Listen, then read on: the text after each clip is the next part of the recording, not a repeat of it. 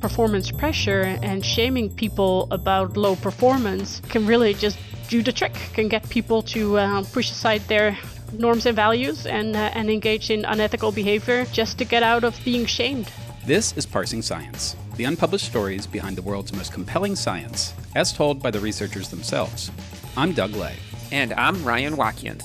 In the fourth season of the American version of the television show The Office, regional manager Michael Scott is to be deposed as part of a wrongful termination lawsuit filed by the corporate supervisor Jan Levinson. Michael brags that he has memorized Jan's answers to the opposing counsel's questions. She hedges to the camera saying, "The truth is very, complicated, so we went over it carefully, just not to leave anything up to chance or Michael's judgment." Today we're joined by Nikki Den Nieuwenboer from the University of Kansas's School of Business. She'll discuss with us what her research says about middle managers who corrupt upper management's business directives by intentionally misrepresenting them to their employees.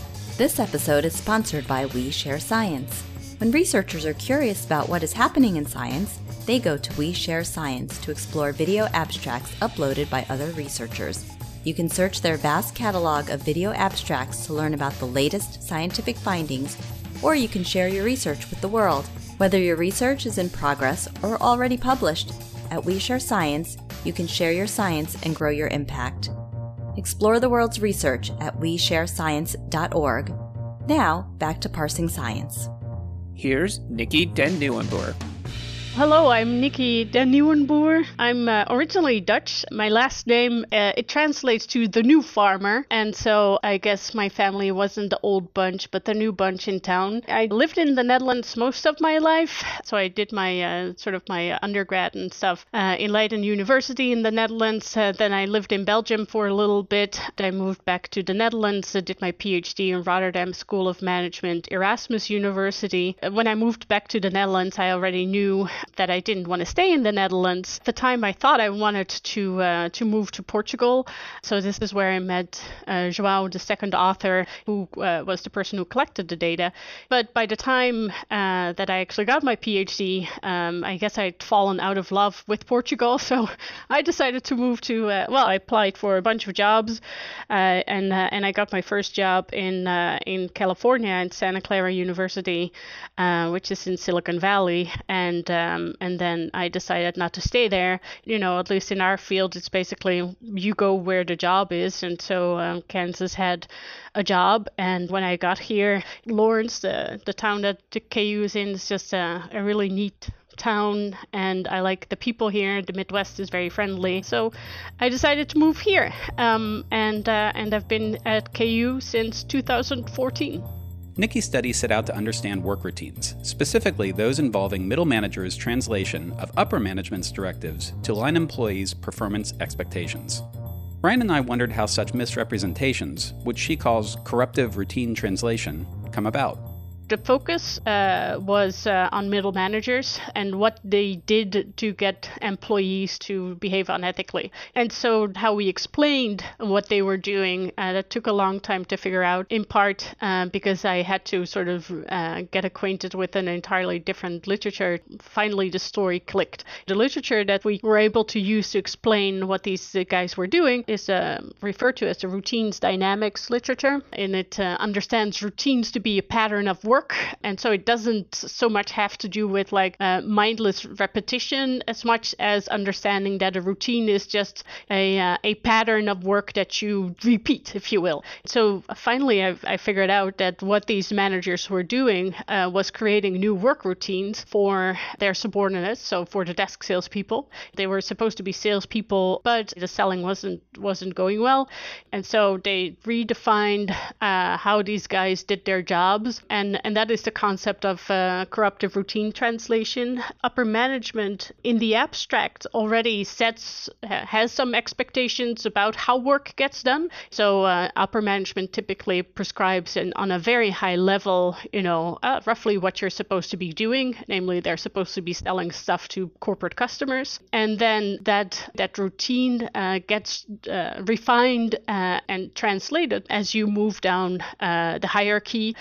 So everyone everybody gives a different interpretation of the routine and adapts it to their strengths and their weaknesses and their local customs and cultures and all of that type of stuff. And so this translation process, middle managers just hijacked it and said, let's just pretend we're selling, but we're not really selling. We're still telling upper management that we're selling, but here you go, you be a service manager, you do that instead. Or, there's rules, part of this performance management routine, there's rules about what you should report as a call that you made, and they had goals for how many calls they were supposed to make every day. But now we're going to say, you can also log emails as calls or internal calls to other departments within our organization that you do on behalf of a client, like in trying to solve a problem for that client, log that as an external sales call.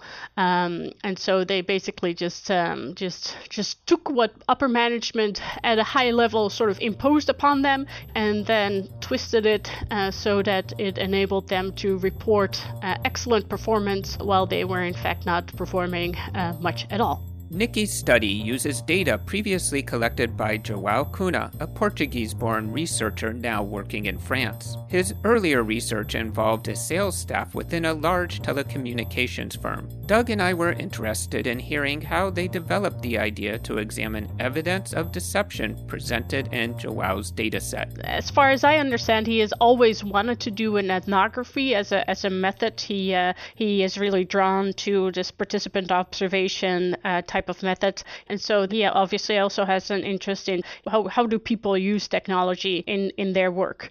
He was looking for an organization to do an ethnography in, and they found this larger organization, which is a telecom organization, but that had just adopted this new technology which helped people track sales. So it was both sort of like a sales tool that you could use to have all your client information and all that kind of stuff as a performance management tool. And so they managed to persuade that organization to allow him to do this study there. And then he spent 15 months there watching people work. And so he got there not anticipating anything unethical to happen or to, it wasn't part of his original research objectives or study. But then when he got there, he just found that people were, being made to lie about their performance. So then he thought, oh, that's interesting. So then he basically just started, observing that too and making notes and asking people in interviews that he was doing. So that's sort of how how he ended up there. So it was not premeditated to be an ethics study. And so he is still very much a sociology of IT person. But yeah, I mean, he wasn't stupid. He thought this is probably interesting and that might lead to a publication. So let's pay attention to what people are doing. So as soon as I started talking with João about these data, I intuited that the most interesting, or one of the very interesting aspects of the story was how the heck do middle managers get people to behave unethically? Because it turned out that a lot of these people were like, yeah, we don't think it's cool. This is not how I want to do my job. This is like people are miserable about having to engage in unethical behavior. We asked Nikki about the setting in which João's data were collected, including how the organization was structured and what the responsibilities of its various departments were. Obviously, any names and things like that of units and organizations that I'm using are made-up names, pseudonyms, because we cannot disclose the true identity of this organization. But the overall organization, which is a telecom organization, we call it Teleorg. Teleorg, as such, has about 10,000, or at the time at least, had about 10,000 employees. We focus on one unit, which is all the way to the bottom of the organization. We call that unit desk sales. Desk sales was a business-to-business sales channel. They were trying to sell telecommunications equipment, for instance, headsets and telephones and even ADSL lines at the time, to other larger companies. So there was was a business sales channel also that focused on smaller companies, but desk sales was set up to focus mostly on companies the size of like your average Fortune 500 company. So they were selling to these really large clients. And so it had a sister department also called field sales that sold to the same clients. And the difference between desk sales and field sales was that desk sales was supposed to sell, the less complex things and cheaper products, if you will. And they were doing that over the phone, hence the desk sales, whereas field sales was dealing with the same clients. And so desk salespeople and field salespeople often were on account teams together because they were serving the same clients. So that's one thing. Then the primary focus in our paper is on the interaction between middle managers and desk salespeople. And the middle managers were their low-level managers, and the general manager of the desk sales units is also a middle manager. And we kind of generalize, talk about upper managers as anybody that's higher than that. Upper management is essentially where the performance expectations were coming from. They did the goal setting. They were interested in making sure that the desk sales performed well because it has been set up to cut the cost of their sales channel. So desk sales was a new unit, and because they were selling over the phone, they were much cheaper than field salespeople. So they could reduce the amount of field salespeople, replace them with desk salespeople, and have a cheaper way to sell stuff to companies. So I guess those are the main actors or groups within our organization. We also have some sort of departments that play a role, like the service department and the IT department, because some of the unethical behavior involved them in a way as sort of bystanders, if you will. But the big group is salespeople. They were the ones that were being forced to cheat, and they were being forced to cheat by their middle managers. And the middle managers did so because it turned out that desk salespeople were not really good at selling. And it was a very challenging scenario for these middle managers to get the unit to be a success. Nikki defines corruptive routine translation as a process in which middle managers identify structural vulnerabilities in the organization, which they exploit to create and enforce a lower-level routine that both enables and sustains deceptive performance among their subordinates. We wanted to learn how this routinization of deception comes about in the first place. So yeah, it starts with upper management setting, performance expectations, or determining sort of like high level or an abstract version of a performance routine. Amongst others, they do so by just having a desk sales unit and a field sales unit, and saying both of them should focus on the same clients, by saying that desk sales should sell from the desk. So they determine already a lot of how work gets done on lower levels, right? So it's not just the actual performance targets, but it's also simply having a desk sales unit and saying they should sell from the desk and sell by phone, I mean. And so yeah, that's sort of upper management role. But also what they said, you have to use this IT system, and you have to report on all those kinds of things that they do to determine what type of behavior essentially should happen on lower levels of the organization. Because that's what upper management likes to do, right? They don't just say go and work, but they want to have some kind of influence and control over lower levels of the organization.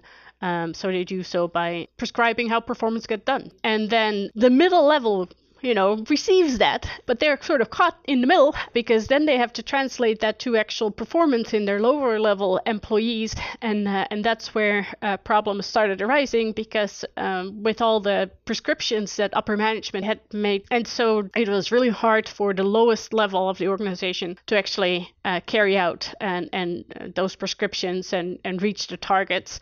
In part, that was because the targets themselves were high, and so that was a cocktail that was toxic enough for the middle managers to decide, it's not going to work in an ethical way, and so we're going to make it work in an unethical way. We were interested in hearing examples of the sorts of deceptive behaviors that desk sales employees engaged in, as well as the extent to which others were complicit in their deceptions. It's a silly example, but desk sales had to make 7 calls a day, but they only had very few contacts. So ultimately, if you have 7 calls a day, 5 days a week, with the contacts that they had to call the same people several times a week.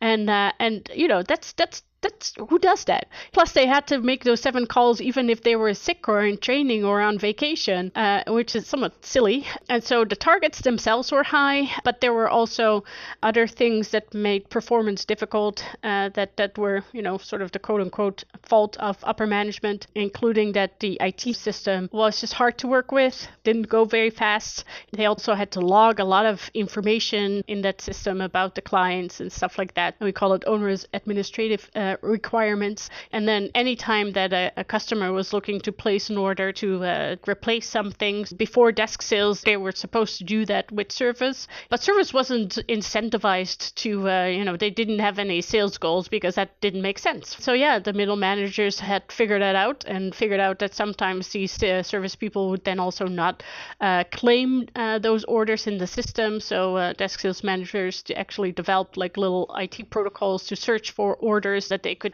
claim as their own. And Service was just not paying attention to orders disappearing because, they were that was not their job. And they still had complaints to deal with, so they had other things to do. And then also what middle managers also noticed, that's where sort of the squeeze came, is that desk salespeople were just not very good at selling.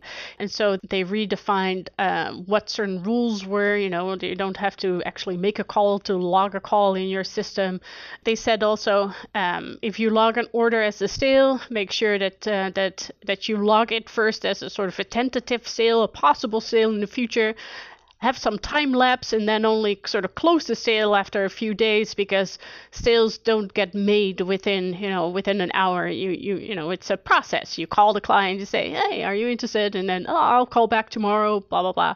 And so they thought if you record orders as sales like in one go without this sort of time lapse that you allowed, then that will look suspicious. And so they made sure that how the data were recorded in the system, that looked like actual honest sales. Surprisingly, though they benefited from the deception, more than a few employees in desk sales resisted middle managers' plans to game the system at Teleorg. Middle managers, however, saw this merely as another constraint to overcome, as Nikki explains next. A lot of the desk sales people were like, we don't want to lie. We don't want to act dishonestly. We think this is, this is fraud. We don't agree with this. And so in order to overcome this resistance from the desk sales people against cooperating with this deceit, they were mainly focused on shaming people about low performance. So, you were letting down the team. They had like public rankings on whiteboards that they would shame, the lowest person with the fewest calls made and stuff like that, and they would just highlight underperformance to a degree that people felt embarrassed and uncomfortable about not performing well, and so that is what ultimately sort of motivated a lot of the desk sales people to cooperate. It was not so much because they were, they could gain bonuses. It was mostly because they didn't want to lose their job and they didn't want to be shamed about not performing well. So it was kind of like a golden cage, if you will. A lot of people think that you can incentivize people, you can pay people to engage in unethical behavior, and certainly we know that sometimes happens, but I think we overestimate the degree to which people can be bribed into unethical behavior. And a good chunk of these guys, they did not want to cooperate. And if you look at the stories that come out of Wells Fargo, it seems like performance pressure and shaming people about low performance can really just do the trick, can get people to push aside their norms and values and engage in unethical behavior just to get out of being shamed. It's, in a way, it's kind of funny, or we have this quote that our PR guy from KU really liked, that if you're approached by upper management in an office party, pretend you're drunk and wander off. It's just kind of funny, but at the same time, if I'm at a party and I don't want to have to worry about pretending to be drunk because I might get into a conversation with a higher level person and I don't want to lie. It's kind of like, we do not wish this upon people, let's just say. After the recent revelations that Wells Fargo routinely opened phony customer accounts and sold insurance to customers who didn't have to have it, the bank is again back in the news. Now it's because of the Federal Reserve's decision to cap the bank's growth until the Fed is satisfied that it's cleaned up its act. We wondered what Nikki thinks that behavior such as Wells Fargo's says about people's willingness to engage in unethical behavior. So I also teach ethics, right? And so I think it's really easy, and you saw that also in Wells Fargo. It's super easy to blame the bad apple because that means that as an organization, you just get rid of the bad apple. You don't have to worry about, your culture. And so Wells Fargo got rid of like 5,300 bad apples.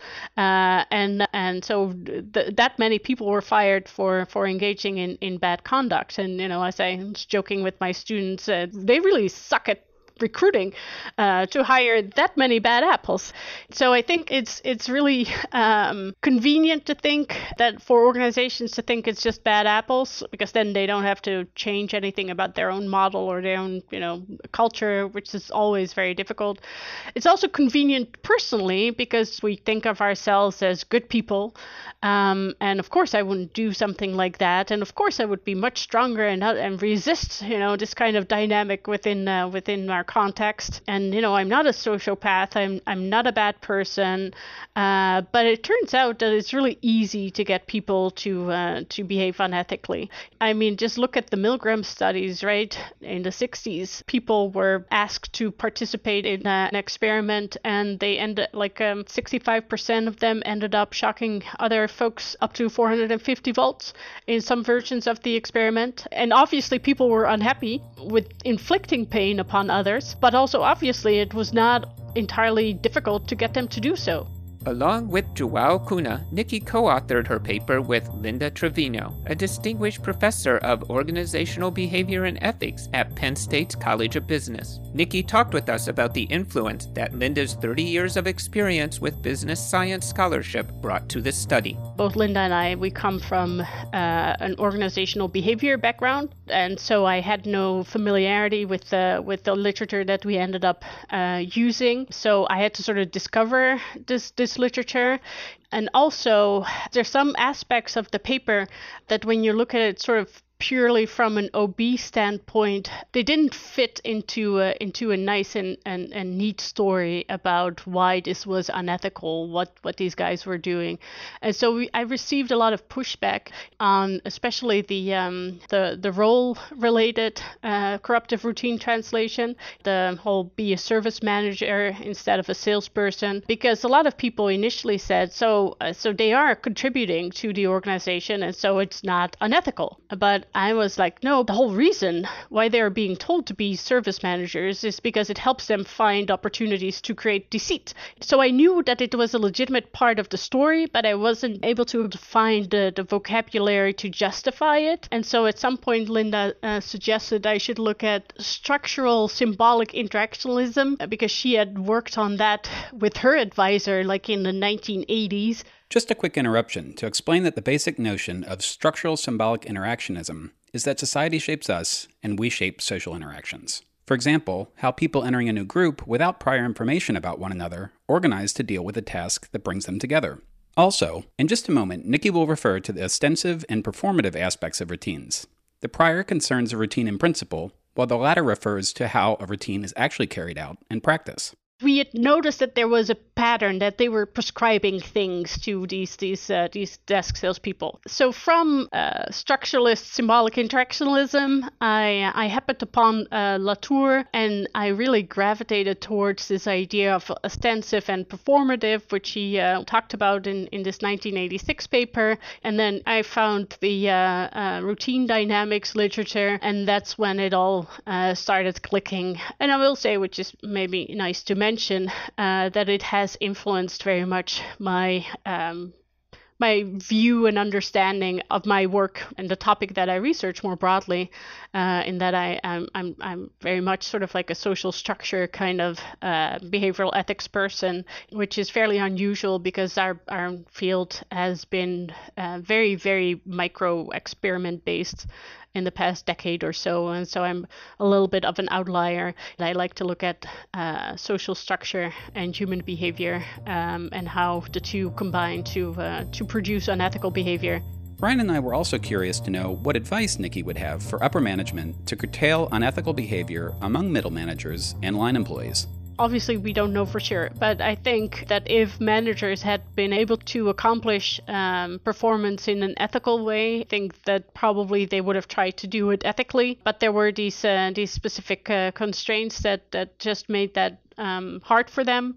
In this case, the constraints were the amount of administration that people needed to do to log into the system, also the system itself, because it was very slow to work with, and so it was very frustrating for desk salespeople to have to log all this type of information.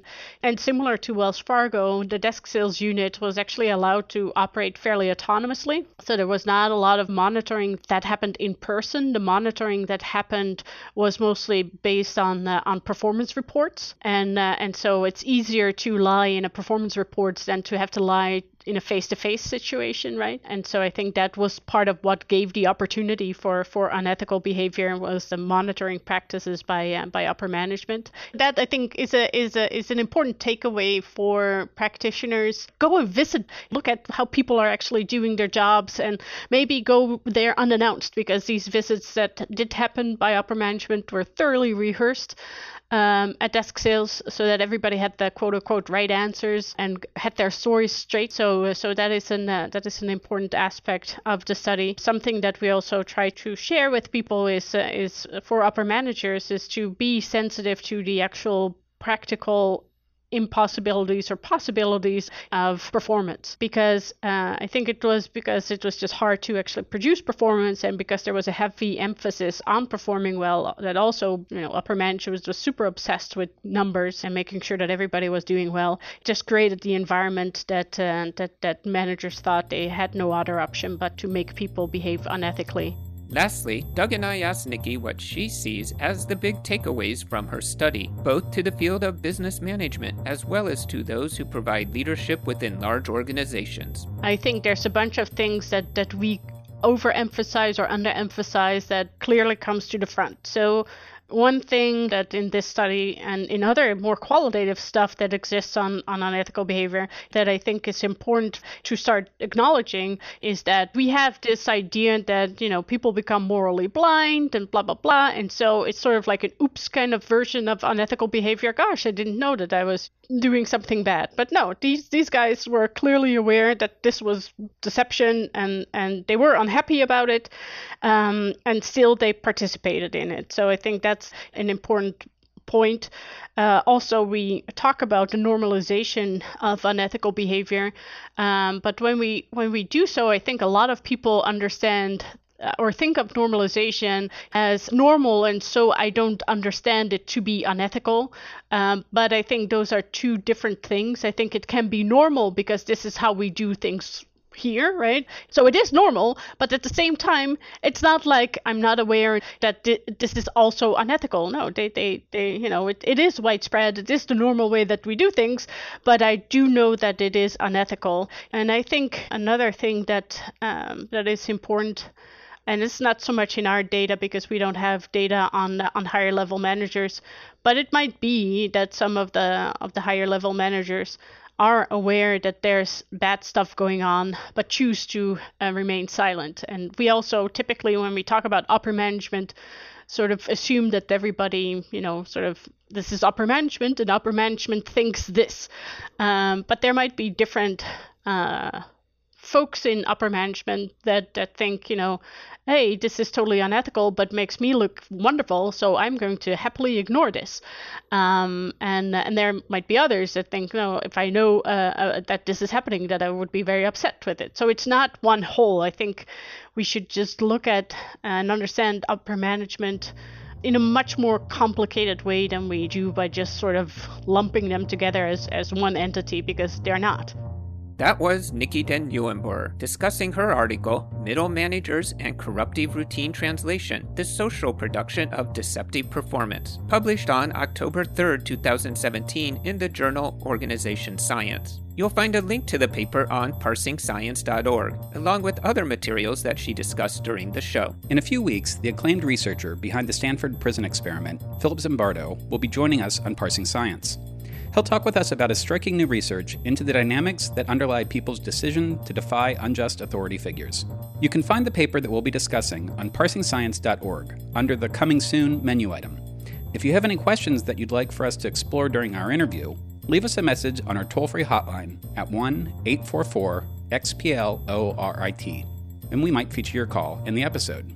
That's 1-844-975-6748. Next time on Parsing Science, we'll be joined by Sam Mayer and Manveer Singh from Harvard University. They'll talk with us about their research into whether a universal link exists between the form and function in human song. It's a weird finding. It feels fundamental in this way that these two domains of music that you find everywhere that are very identifiable are completely the opposite in their features. It feels important for the evolution and design of music. We hope that you will join us again.